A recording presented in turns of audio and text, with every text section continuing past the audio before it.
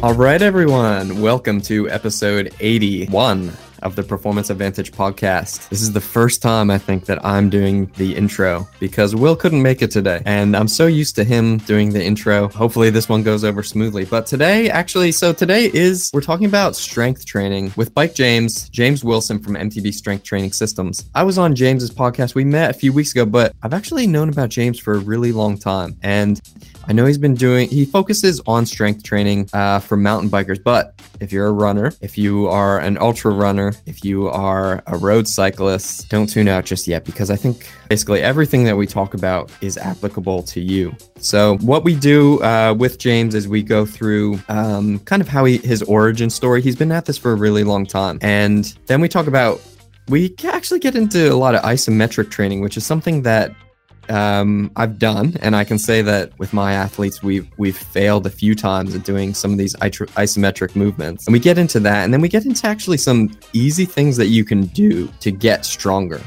And we're not talking about getting stronger to get bigger or getting stronger to look great on the beach. We're talking about getting stronger to be a better human. And actually, that's what this is all about. That's what we talk about today. So if we talk about getting better at performance, it's from the scope and the view of trying to be a better and healthier human. So I think you're really going to enjoy this episode with James Wilson. If you want to learn more about James, there are links in the show notes below. So he's got all kinds of programs available, and I'm totally fine sharing that because I think what he's doing is really cool. So you can check that out in the links in the show notes. And here is James Wilson.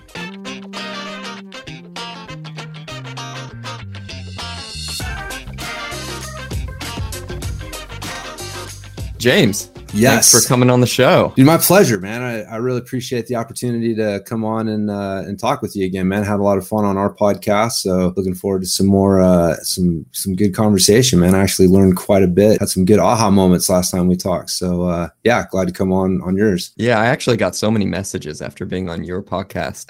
People are like, "Hey, I heard you on the Bike James podcast." Awesome. You know, they're asking questions about braking, and then obviously like the timing worked out great because we launched the Kickstarter soon after your podcast came out. So I put it on the page as well.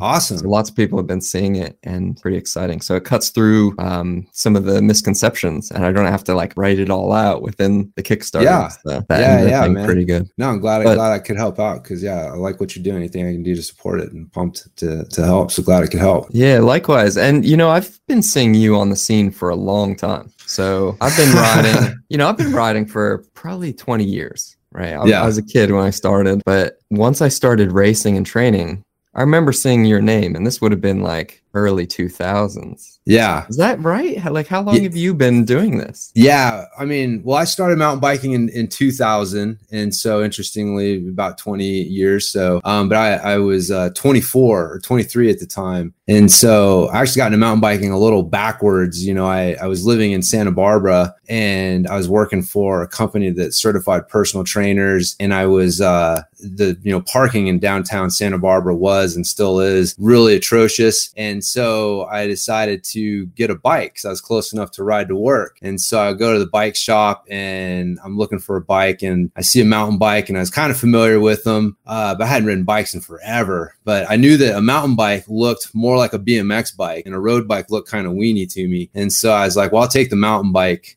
thing. It was a Marin Nail Trail thing. It was like freaking Fireball orange and champagne, man. And so I rode that thing around, and one day I got bored and I decided to go pedal up and down a fire road, that was there behind Santa Barbara. And I didn't realize that Santa Barbara had some of the best mountain bike trails in the country. And so, but I just went up this fire road and turned around and came back down, and I was hooked. I was like, holy crap, this is the funnest thing ever. You know, I'd done cross country and track, so I like that endurance side of it. But then you turn it around and you get that adrenaline side of it. And I tell people, man, if an endurance sport and an action sport got drunk one night and got it on and they had a baby, it'd be mountain bike. It's this really unique blend of these two elements. And so I was hooked. And so coming from track and having, a background as a trainer, one of the first things things I started to do was look at how do I get better at mountain biking through strength and conditioning. And back in 2000, there was really nothing. I mean, you had Joe Friel's Mountain Bike Training Bible. And, no offense, I know Joe's got a lot of great ideas, but 3 sets of 10 on the leg press, leg extension, and leg curl, I wouldn't rank up there with the best of them. I looked at that and recognized real quickly, oh, this is bodybuilding, BS in disguise. Back in the day, again, people forget, before functional training, like bodybuilding was strength training, like everything was bodybuilding. And so there was a transition period where the training methods of athletes became more popularized. And so I was just a little bit ahead of that trend. I had been introduced to this idea of functional training and training more like an athlete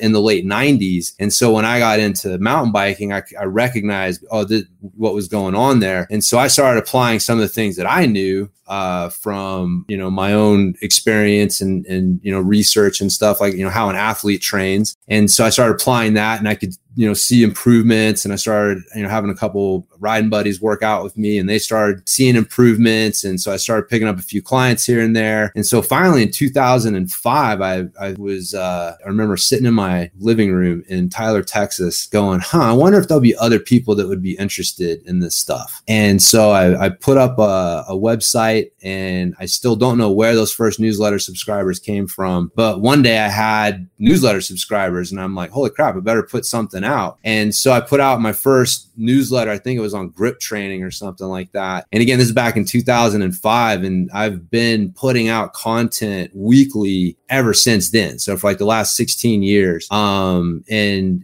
as part of that journey, I had the good fortune to, I met, Rich Hausman, who's an old Norba 4-cross dual slalom champ. I had a chance to work with him, and then he was the guy who discovered Aaron Gwin. And, the legend has it, Aaron shows up at this, downhill race in Fontana, which is where a lot of top pros go to train in the winter. And so this guy shows up in like cut off jean shorts and a flannel shirt, and, enters the pro class and gets third, which is just unheard of. And so Rich recognized, like, wow, this guy's special. And so took him under his wing. And as part of that, he reached out to me because he knew that I knew what I was talking about when it came to training mountain bikers and not just training them like road cyclists. And so I got hooked up with Aaron Gwin and got a chance to work with him like before anybody knew who he was. So I was working with him when he got signed with Yeti, and then worked with him through his time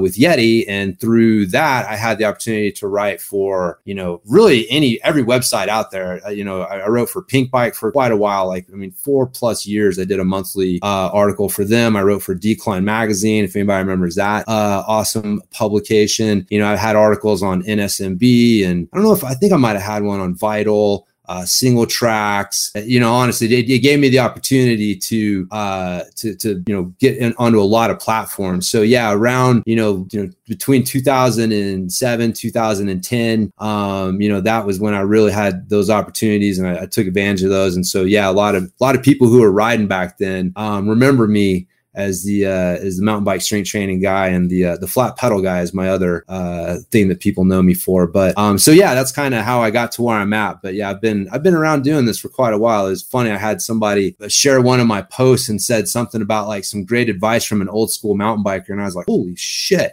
me? Like, I'm an old school mountain biker, you know what I mean? Like, I just don't think of myself as an old school mountain biker. But then I think about it, I'm like, dude, I've been doing this for 20+ years. So for someone who's been doing it for 10 years, like that's a long time, and I'm still, so yeah, one day you wake up, man, you've been doing this for a while. So it's been an interesting journey. Yeah, it's crazy because I've actually had to start considering myself an old school rider, because I remember when we were riding 26-inch wheels, 1.8 tires, and V-brakes. Oh yeah, that was my first race bike, and no one would touch any of that now. No.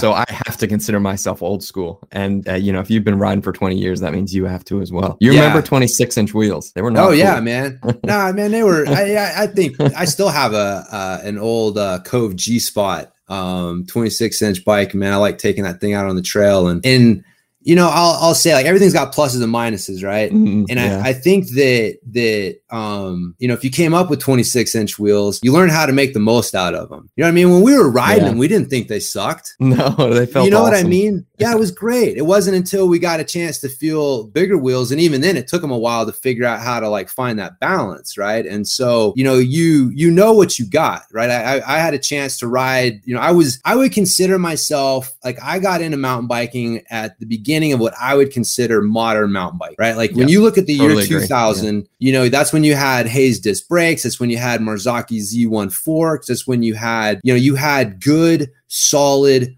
parts. And if you took one of those bikes from back then, I got a Turner RFX. And if I built that thing up today, like I guarantee you, it wouldn't be dog shit, right? Like, but some of those bikes from the 90s, they're riding drop bars, they've got like, elastomer suspension. Like, so they were trying to figure that stuff out and they were doing the best they could. But I would argue that you could draw a line at the year 2000 and say like, that's the birth of what we know as mountain biking. As far as technology and components and things like that, like there really hasn't been any really giant, crazy, leaps forward. Like the difference between disc brakes and V brakes is like, a monumental. The Marzocchi Z1 versus the RockShox Sid it wasn't even on the same planet, right? And so yeah, we've been around. We got to experience that stuff. We were still on the tail end, like you said. Like we still rode V brakes, right? Like I remember I still have my old Shimano carbon fiber V brake booster, that you would strap on to another one, yeah. It keeps your fork together so your fork doesn't stretch apart. Flex. Yeah, no one knows about that these days, dude. Yeah, that's man, funny. I still have some of those old parts. So I got to experience that and experience the new stuff, and so like I have an appreciation for the new stuff that I honestly, if you didn't get a chance to ride that stuff, you just can't. You have no idea how spoiled we are with bikes today, unless you try to frickin' make it down some steep ass shit with 100mm long stem, flat bars, V brakes, 71-degree head angle, jacked up. Exactly, man. We were charging. We didn't know any better. We were going for it. So it was good fun too. But man, it's because you kind of came, I guess, like mid to late 2000s. Like the internet was just going crazy, and it was like, if it's not the Wild West now, it was the Wild West then. Oh yeah, yeah. But man, 16 years of putting out content. That's a lot of content. It is, man. It's a lot of content. It's I will say, over the last few years, I have done more recycling, I guess, of past stuff. But the thing is, when you've got hundreds, if not thousands of articles and blog posts and videos, and there's people who are getting to mountain biking every day, like they're new, and so the assumption that like they know this stuff already, and I get feedback from people like, man, I remember when you published that article a few years ago, but it was good to reread it and kind of get reminded of some of these points. So but I make a commitment to trying to get at least 2 to 3 newsletters out to my email list, and anybody that's read my stuff, like if there's anything, some people can't take any commercialism, like me just saying, hey, I've got a kettlebell program, consider that. They get all turned off by it. But for the most part, if there's anything, man, I get accused of giving away too much stuff. Like I just want to help people. That's what the newsletter is about. It really was about like, what would I want? What kind of information really would have helped me when I was starting riding? Like that was the whole point of Bike Jams and MTB Strength Training Systems, was trying to create what I didn't have and what I knew would really benefit people. And so, it's been, like I said, it's been an interesting journey. I've definitely pissed off a lot of people along the way because I don't necessarily agree with a lot of the orthodoxy. It's funny, man. Like people take this stuff for granted, but man, when I came out and I was saying like, it really doesn't make a lot of sense for a downhill racer to be doing endless road bike miles, that,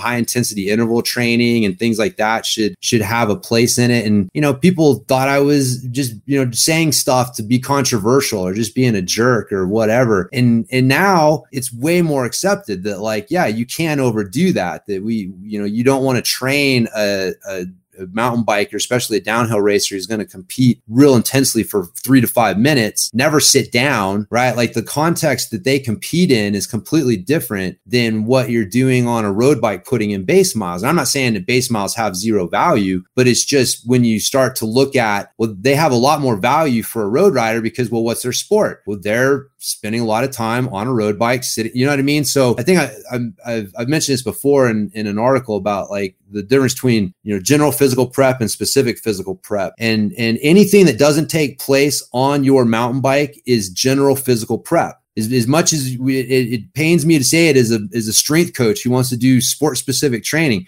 everything you do in the gym is general. It's not specific. You have to be, you know, playing your sport to some level. You know, if you're a mountain biker, you have to be on your mountain bike for it to truly be sport specific training. And so when you look at riding a road bike, that becomes general physical prep. But you look at a road rider, he does the exact same workout, but that's specific physical prep for him because that's his sport. And so, you know, that's why that stuff has a lot more value. Like, you know, one of the things I've said for years is that, man, if you are going to do base miles and you have identified that you need to do that, no one says you have to ride a road bike. Ride your stinking mountain bike. Like that'll give you way more crossover, way more carryover than getting on a bike that's really light, weighs way less than your mountain bike, you know, is really stiff. The geometry is all different. You know, the context for your brain is so different on that. And so, but yeah, I forget exactly how I got off on that tangent, but yeah, just that's one of the things. Yeah. One of the things that I've said, you know, that people kind of now is like, oh yeah, you know, duh. But you know, when I first was talking about this stuff, it really, you know, ruffled some feathers. So still does in some circles. Yeah, I mean, it's funny because the mountain bike world it's like pretty big. There are quite a lot of people that mountain bike, but it's still a small world, and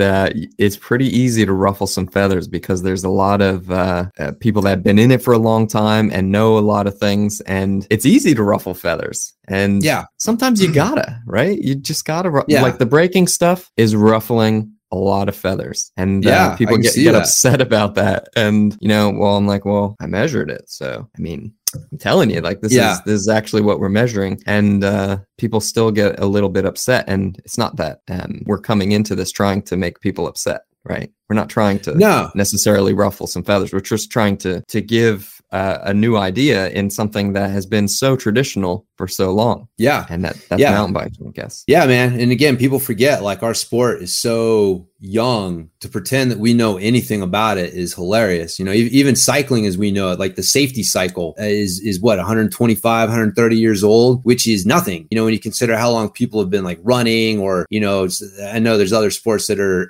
have, you know, a shorter history, but, you know, cycling in general hasn't been around that long, and mountain biking specifically, especially modern mountain biking, like the days of John Tomac showing up and winning downhill and cross country, and, you know, those are gone, right? Like so modern mountain biking is real young. And so, yeah, the fact that people pretend like these things are set in stone, so like why we can't still discuss some of them, or, you know, see if there are better ways to do things. Yeah, like I said, man, people, they get attached to ideas. It is hard, man, because you learn something different. Like, I mean, I've had several kind of moments in my career where I had to like decide, man, am I gonna keep making excuses, or am I gonna get curious about this situation? Like, I remember, I don't know if you made the exercise, the reach, roll, and lift, right? Like when you're down on the ground and you reach your arm as long as you can, and then you turn your hand to the ceiling, and then you try and lift your arm off the floor, right? And you're basically putting your arm in a position where if you can't use, you know, the scapular retractors properly, it's really hard to do. And so first time I tried that exercise, I couldn't lift my arm off the ground. And I remember thinking like, holy crap, man, like what's going on here? Like I thought I was pretty fit. And so, and there was that knee-jerk reaction of like, man, this is stupid. Like, who needs to do this stupid move anyways, right? Like, people have won world championships without doing this stupid move. But I was like, man, no, you know, like there's something to get curious about here. And so, you know, that's one of the things that led me into, you know, more of the functional training stuff, and understanding that it's not just about how much weight you're lifting in the gym. It's like, how is your body functioning? And so, yeah, but there's several moments in my career where I've had to like go, shit, man, like I'm teaching this wrong, and I've got to change how I'm doing it, but it's hard, right? And that's how I know, man, like it's, you know, like the Catalyst pedal, my new pedal that I came out with, like I know that there's a psychology there that I'm overcoming. Like most people would rather eat glass than admit that they were wrong. And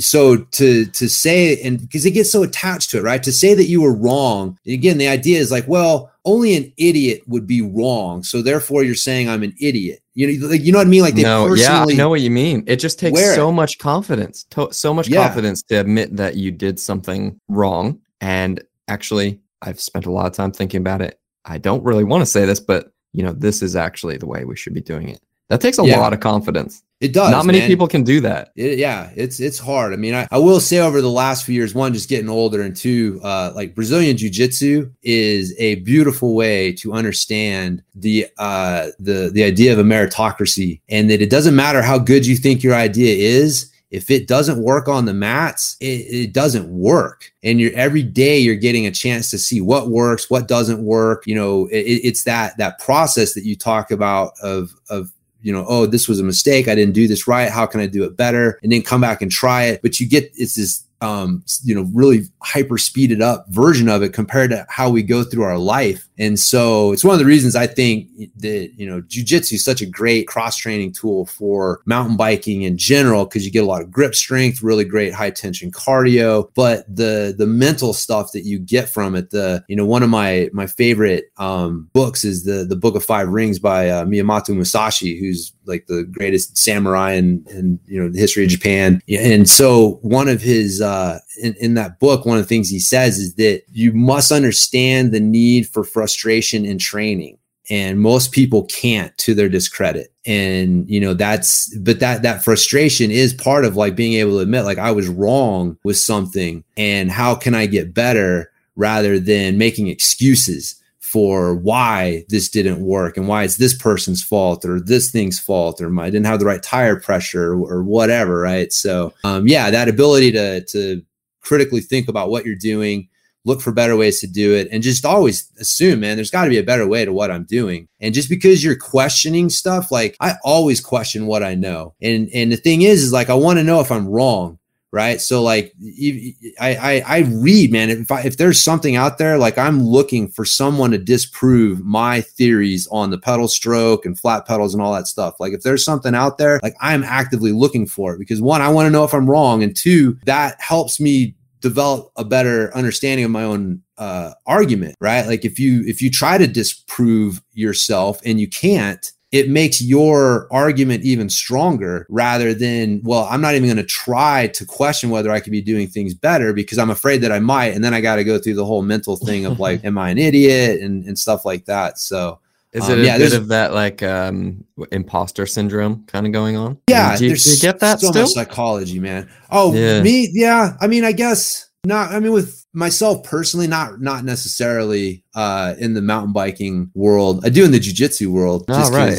You're constantly because you're more reminded. New to it. Yeah. I mean, I've been doing it for 8 years, but you're just always, again, there's there's just always somebody better. Right. And it doesn't matter how good you are, and you see it, like everybody loses to somebody, no matter how good they are. And so, it's, that one a little bit more, but yeah, with mountain biking, I've been doing this for so long and my results speak for themselves, and like I said, like I feel really confident in my research. Like that's just how I am. Like, I don't like CrossFit. A lot of their, there's some good things from it, but, especially in their heyday when they were really just cranking out the injuries, it was really easy to bash them. But it's like, man, looking at what they did, like I got some good ideas from them. They were doing some things well. And so the idea is like, just because you think, like, oh, what I'm doing is better and this way isn't as good.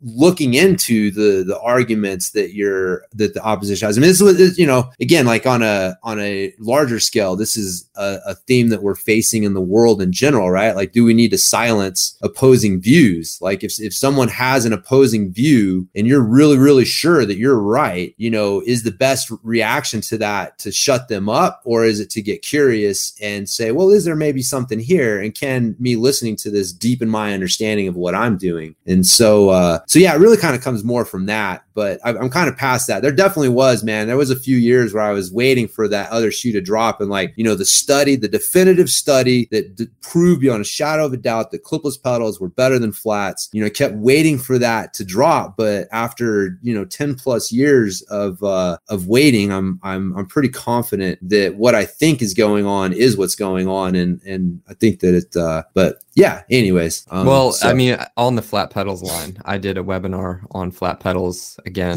last week, and we talked about this on your podcast. And I'm not a flat pedals rider, but I got faster with flat pedals and I brake less. So that was I've been riding flats actually ever since we talked. So awesome. I remember I said, I should start riding flats because I'm faster with them. And I have been riding them more just as a challenge to myself, just because I know I'm faster with them. So I might as well get used to them. That's totally it, man. That, and again, like that's exactly what I'm talking about. As sure as you were of your position before you tried flats and tested them, you still tested them. And, like it was like with me, like first time I rode an oval chainring, like I'll fully admit this, like a Bike James reader sent one to me as a gift. He was like, man, you need to try one. As a guy who came up during BioPace years, I was pretty sure that oval chainring sucked. And so, but the guy sent it to me and I said to myself, I can't really call myself objective if I don't at least try it. So I fully was going to try it just so I could say that I tried it and they still suck. That was my intention, 100%. I had zero positive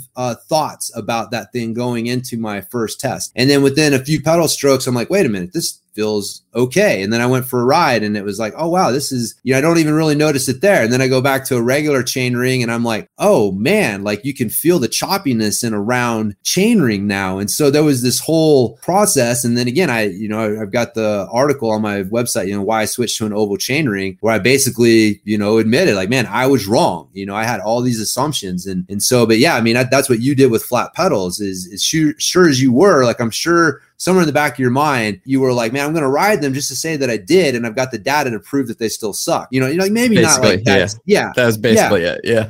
Yeah. And so, but you being able to do that, and then you took that and you got curious about the results. Again, just really speaks towards how you view things and why you've come up with some pretty cool solutions to things like the Brake Ace. Yeah. So, one of the things that I also do is I do strength training, but I don't consider myself like a strength training expert, right? And actually, so for, all our listeners, they're interested in the science because we mostly cover the science.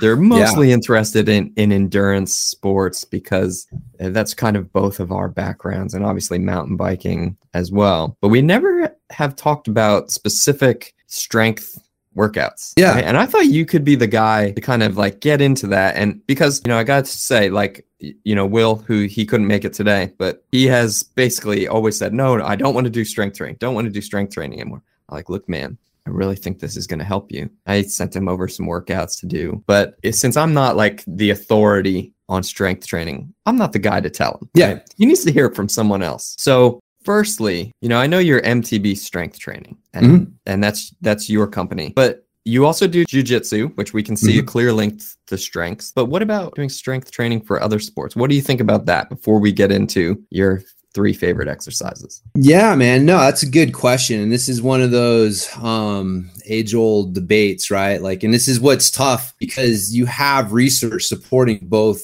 points of view. If you don't want to do strength training, you've got studies that you can point to that say strength training did nothing. And if you want to do it, you can point to studies that said that it helped. I guess just kind of peeling back a little bit. For me, one of my primary things is understanding the difference between fitness and health. And I'm totally ripping off Dan John here. He's done a great job of explaining this. Dan John's a brilliant strength coach that if you haven't heard of him, Google him and check his stuff out. But he was one of the guys that really made me understand the difference between these things. So fitness is the ability to accomplish a task. It's task specific. So this is why the fitness that you need to ride a mountain bike is going to be different fitness that you need to swim, or the difference, so everybody kind of instinctually knows that I have to practice my sport. Even a triathlete is going to do all 3. I have to build the fitness, the specific fitness for the task of riding and swimming and running. And, just doing one isn't going to carry over.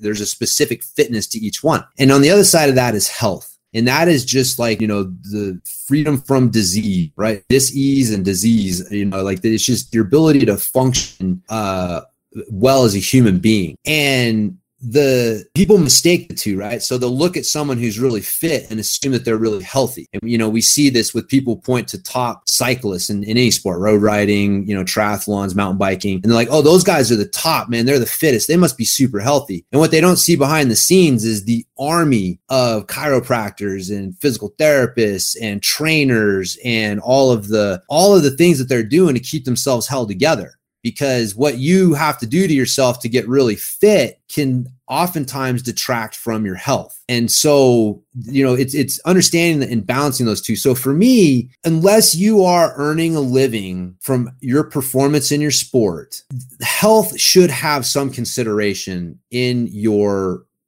training program and how you're approaching stuff. Because, one, if you're hurt, it doesn't matter how fit you are. And two, longevity is something that people consider, right? As you get older, you start to realize, like, man, if I want to do this for a long time, I have to consider that. Like, my body's not going to hold up if I train like I'm a 24-year-old training for the Tour de France. Like, that doesn't translate over the long run. So, for me, strength training from a health standpoint is just a given, right? Any sport, you're going to overuse certain movement patterns. You're going to overuse certain, metabolic pathways. Like you're going to have certain things that you use a lot more than other things. And these are going to create both imbalances and not give you the fitness that you need in these other areas just to like get through life, right? And so having some sort of training to address that health side is important. And this is where, again, the argument comes in, because it's like, well, strength training may not improve my performance. I think that it will, right? But if strength training improves your health and keeps you healthier, and so you have a few less overuse injuries, and so you're able to ride more consistently over the next 5-10 years, that has a performance enhancing benefit. So a lot of times these studies, they have a very short-term focus. They're 6 to 8 weeks, maybe a few months. But man, if you draw it out over the long run, you will see a pattern. Like obviously you have your outliers, but the athletes that tend to last the longest are doing something besides just playing their sport. And strength training and things like that usually play a role in what helps them with their longevity. So that's just something for people to consider, because in 6 weeks, you may not see this giant improvement on the bike, but in, 6 to 8 years, I guarantee you're going to notice an improvement over someone who didn't do that over that same time. And so, but people don't care about 6 to 8 years until that comes. So they want to know, what about in 6 to 8 weeks? And so, for me, it's easy to get caught up in that, though, to think about just the here and now, because if a training plan lands in our Training Peaks or, in our email, we're like, yep, this is what I got to do to be as best as I possibly can for that event coming up or something like that. And it's easy to just get fully focused on just that and, forget everything else. I'm just going to focus on this. And it's an easy thing to fall into. But, for me, I kind of took a step back on what I've been doing for the last few weeks with this Kickstart, because it's been insane. It's been, 12 to 15 to 16 hours sitting in front of the computer, just getting stuff done, right? There's just so many things that have to be done. And then, if I don't make a small amount of time to lift some weights or something like that, or, even jump on Zwift, I might get to the end of the week and be like,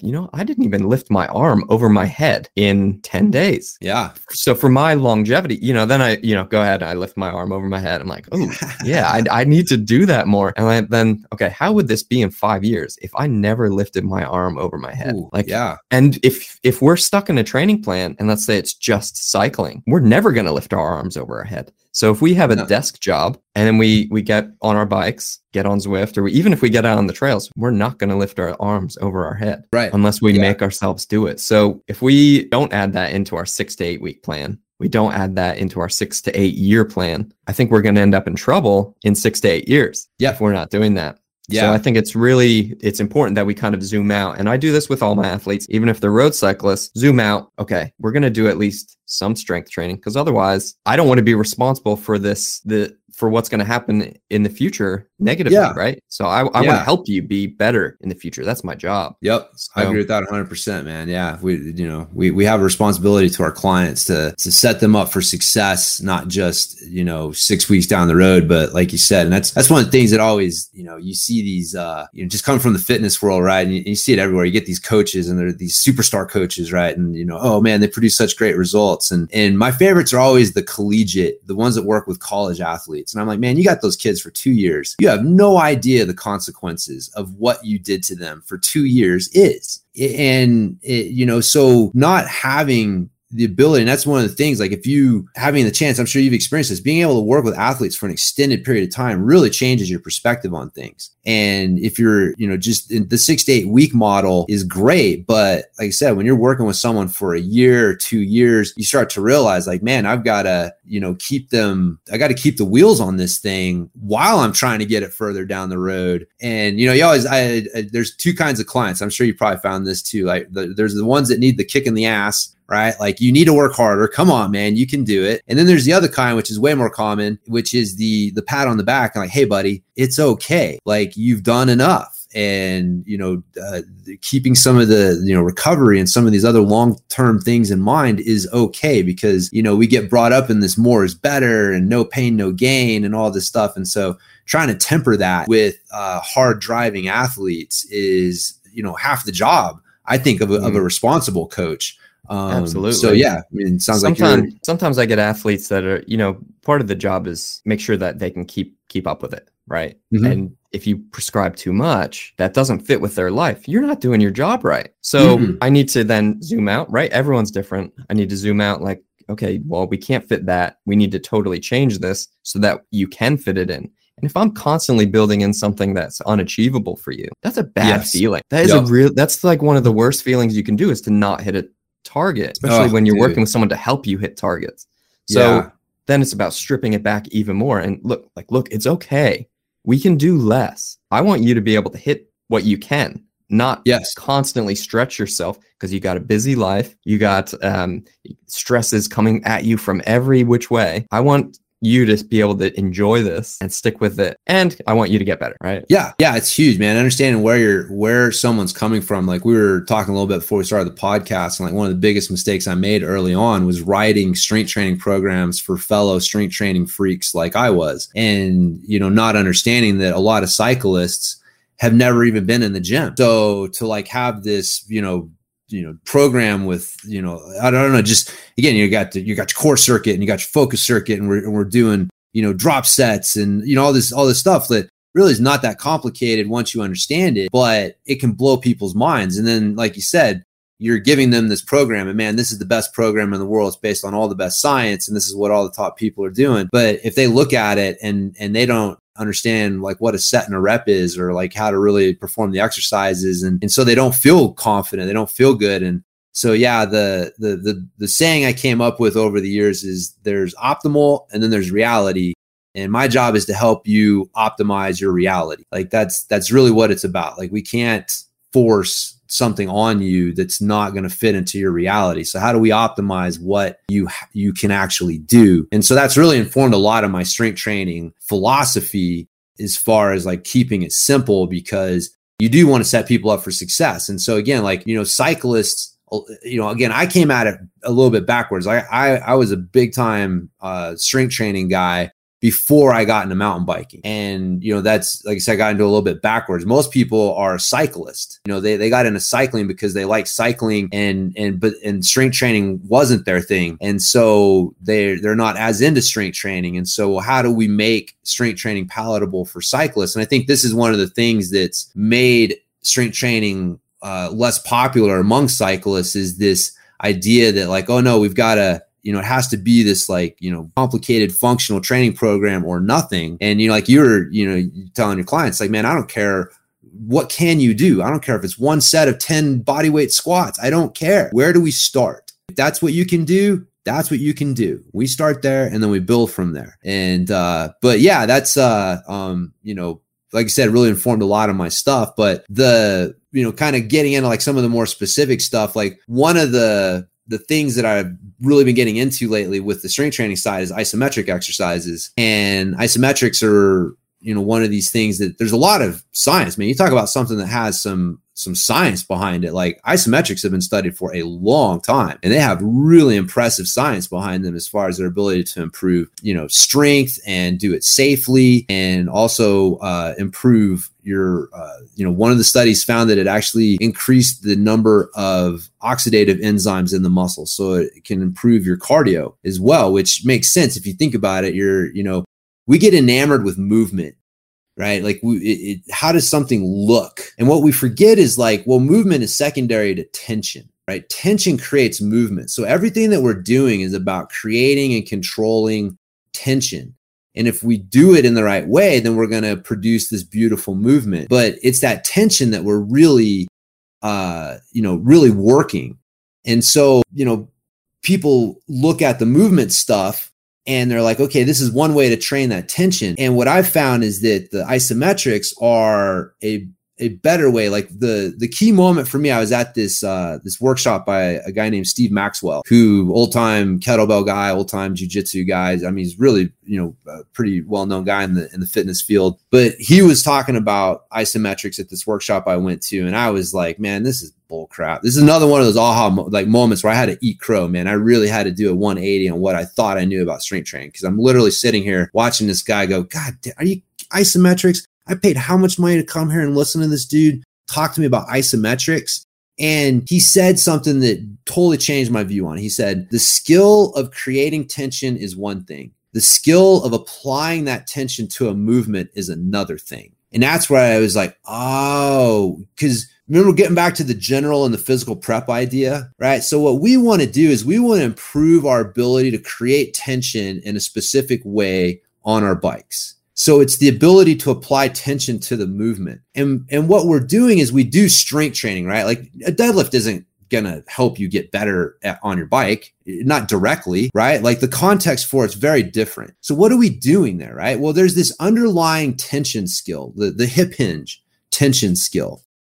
And what we're doing is we're hoping that by working on one specific variation of that tension skill, one specific expression of that tension skill, the deadlift, that we're going to improve the underlying tension skill as well. And then when we come over and we do our sport, or that higher basic tension skill of creating tension is going to help us create more tension in the specific application on our bike, right? Like that's how you get crossover from the gym to your sport, because there's an underlying tension skill that has all these different expressions. And so by working on one, we're hoping to raise that so that we can have it improve the other. Does that make sense? Yep. So what the aha moment for me is that, isometrics allow you to work directly on the tension skill itself, right? So now we're taking movement out of the equation and we're working on just that underlying tension skill. And then we can go and apply it however we want. So if we want to go ride our bikes, we want to go do jujitsu, you want to go play with your kids, but like now you doing your sport is you training your body how the specific way that you want it to use this tension. That is, sport specific training. And so using the isometrics allow you to bypass the movement part of training, which is the most dangerous part of training, right? Like when you are moving, you have momentum and you have friction. Those two things, if they get out of control, that's what creates muscle soreness, injuries, things like that. And so if you take the movement out of the equation and now you're just creating tension without having to control momentum, without having to worry about friction of the myofibrils going over each other and all that stuff, then you can train a really high level of tension safely. And so like the one set to failure, we know one set to failure works, right? Like there's studies that show one set to failure works, but we also know that as you get stronger, one set to failure starts to get dangerous, right? Yeah. Like when you can deadlift 100 pounds, one set to failure is no big deal. When you can deadlift 400 pounds, the odds of severe injury are much higher. So how do you continue to train those tension skills when your strength in a specific movement is so high that you're starting to risk injury with that, especially if that's not your sport, right? Like you don't get paid for how much you deadlift. Who cares? It's a secondary thing, right? So for me, the last 3 years, I've been getting into the isometrics and done a lot of research and, kind of created my own isometric training system, where, the two types of isometrics that you have are like,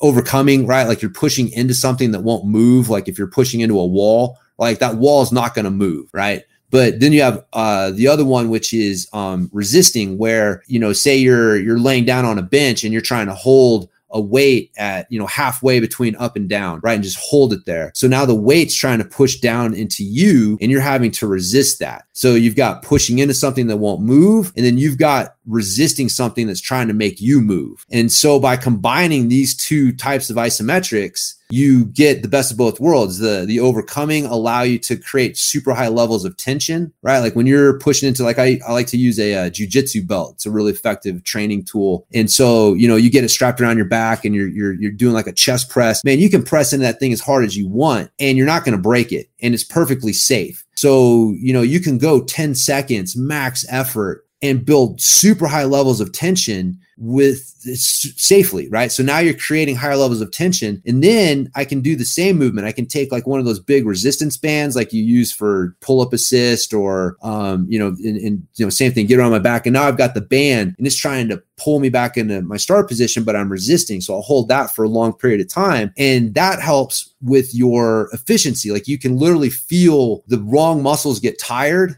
and your body trying to figure out, how do I hold myself more efficiently in this position? Because if this idiot's going to keep putting me in this position, I've got to figure out, because your whole body, it wants to conserve energy, right? So if you're in an inefficient position, but you're only there for a very short period of time, your body's not stimulated to change. And so like the bottom of a squat's a perfect example. You find people who can squat well, but you tell them to get down to the bottom of the squat and hold it for 60 seconds. And it is really, really tough for them to do, because the truth is they're not very efficient in that bottom position. It's just they're there for so little time, they're able to overcome their inefficiencies. But you get to where you can hold a rock solid, squat for 60 to 90 seconds. I guarantee you're going to feel different. Your body's literally going to change how it holds itself in that position as it figures out, how do I become more efficient here? How do I expend less energy to hold this position? And so, you become more efficient and you improve your ability to create tension. Like that's how you get stronger. Anytime you get stronger at anything, it's because you either became more efficient at it or you're able to produce more tension while doing it. Those are the things that improve your strength. And so isometrics allow you to basically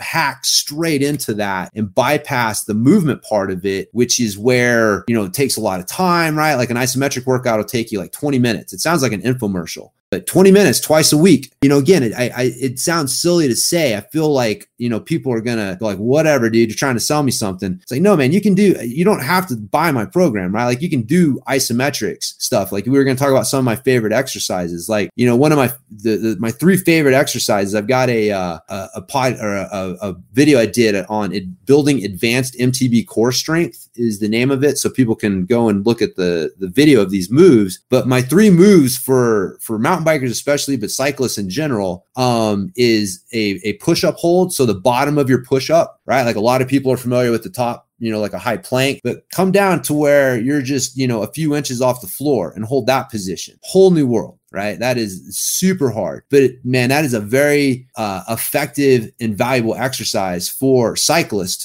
because keeping your shoulders packed down, keeping your core in a good, strong position, like those are really important things for us on the bike. And so that exercise there forces that in there. The other one I like is a lunge. So the bottom of your lunge, just get into a lunge, go to the bottom and stop with your knee an inch or 2 off the floor and hold that position for, 60 to 90 seconds. And again, you'll find left to right asymmetries, find all sorts of stuff, but that lunge pattern, that is standing pedaling, right? Like that is the core movement pattern that you apply to standing pedaling. And a lot of riders struggle with standing pedaling. They're weak with standing pedaling. And so they rely too much on seated pedaling, and that lunge isometric hold will get you really strong with your standing pedaling as well. And then the last one that I like to do is I guess you'd call it like Warrior 3 or whatever in yoga, but it's basically like a single leg deadlift, single leg RDL.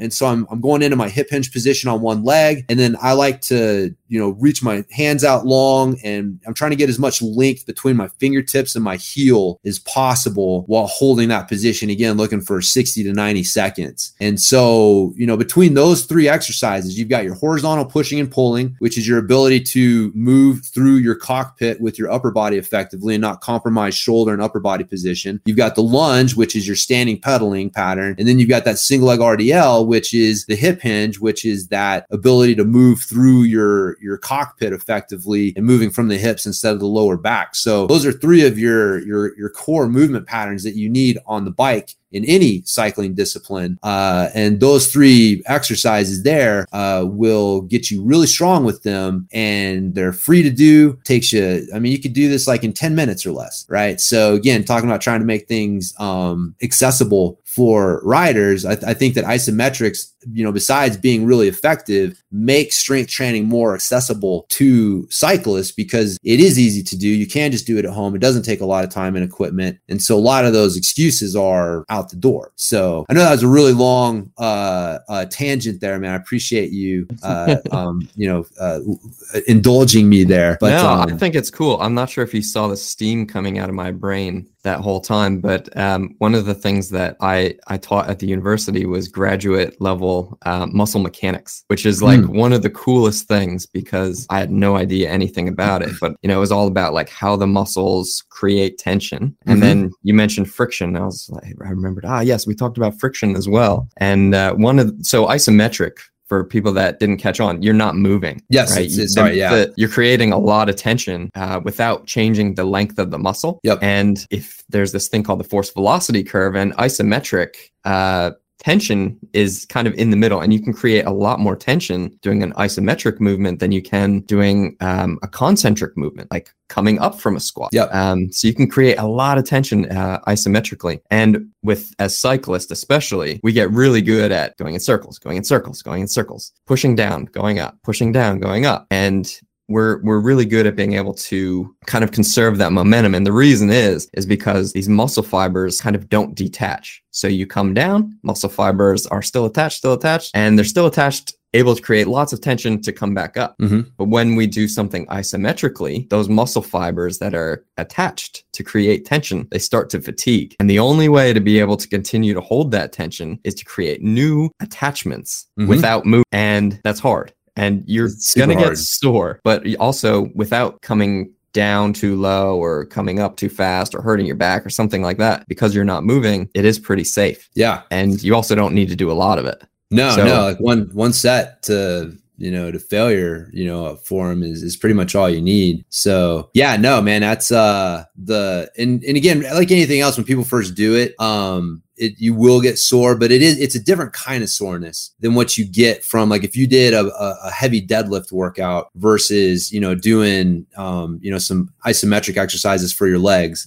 The soreness is different because the cause of the soreness is different, and eventually your body adapts so that, because that's one of the things that I really like about isometrics is I don't get anywhere near as sore and beat up from doing isometrics as I do from traditional strength training. And so like I literally, we have a class that we do on Saturdays before jiu-jitsu. So we'll do some isometrics and some mobility work, and then we'll train jiu-jitsu. And if I was to be doing any sort of traditional workout, I wouldn't be able to do it because I would be tired and sore from the workout. And the fact that I can go as hard as I can on those isometrics and within 30 minutes be totally recovered, fresh, and not even really feel it, again, makes isometrics, I think, more accessible, especially to cyclists, because, that's one of the things, man, who wants to be on your bike and be really sore? That's where riders really start to have a tough time buying into strength training being effective for them, is because they're sitting there and they're sore and they're like, dude, I know I'm not better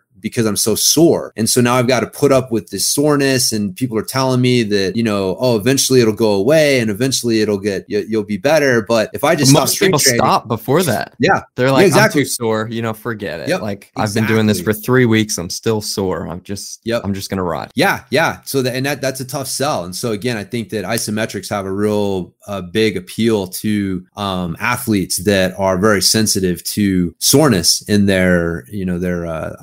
in their sport. It affects their sport negatively. And so some people can get away with it more than others. But for me, man, especially mountain biking, your ability to flow is such a fleeting thing, and anything that kind of stands in the way of that is problematic. And so, you're trying to create these microscopic movements in the moment, to keep yourself balanced on this dangerous terrain. And man, the last thing you need is some soreness or stiffness, affecting that. And so again, that was one of my big, kind of things that I did wrong early on, was not realizing that. And, for me, I would just kind of deal with it. But, a lot of people, rightfully so, are not as into it. So, but finding methods that don't. But yeah, that's another reason I'm a big fan of the isometrics for that. But I do movement-based stuff. I split things up into two categories. I've got my isometrics, and that's my strength train, right? So if we're talking about strength, which is your ability to produce more tension and do it more efficiently, that's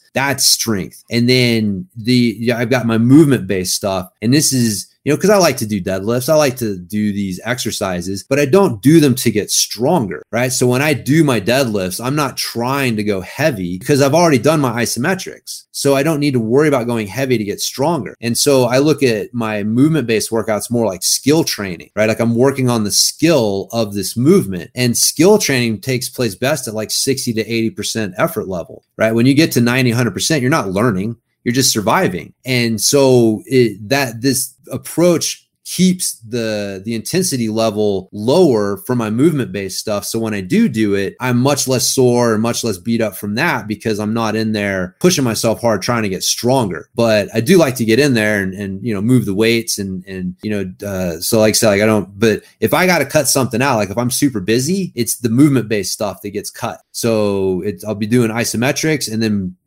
doing my stuff, riding my bike, doing jujitsu, because that's the last thing to get cut is what I want to play, right? Yeah, I'm not going to cut out one of those things so I can do a workout.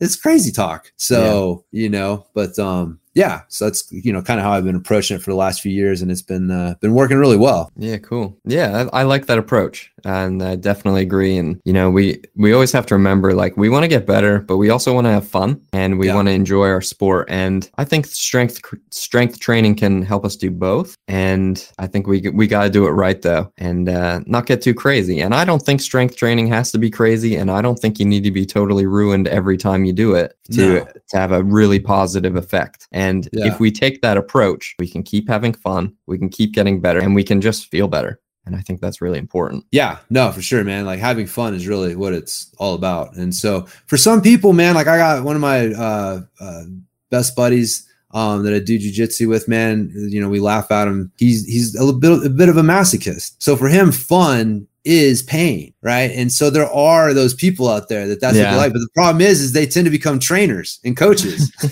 Yeah.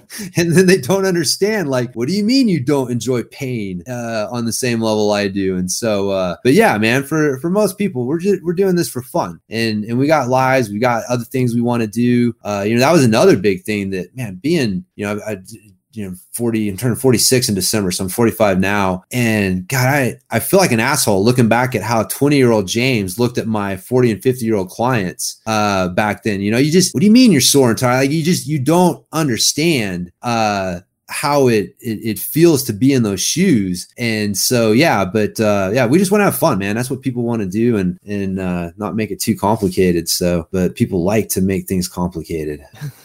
That's all right. You guys like you and I will keep it simple, and we'll keep it fun, and we'll keep people in it for a long time. I think that's what we both want. I think that's the best approach for sure. Yeah, cool. Well, that's great, James. I think there was a lot in there. I think people are going to take away a lot on that. This is a pretty good deep dive on strength training, and it's something we don't really cover a lot, but for me especially, I think it's really important stuff, and it was great to have you on to be able to talk about this.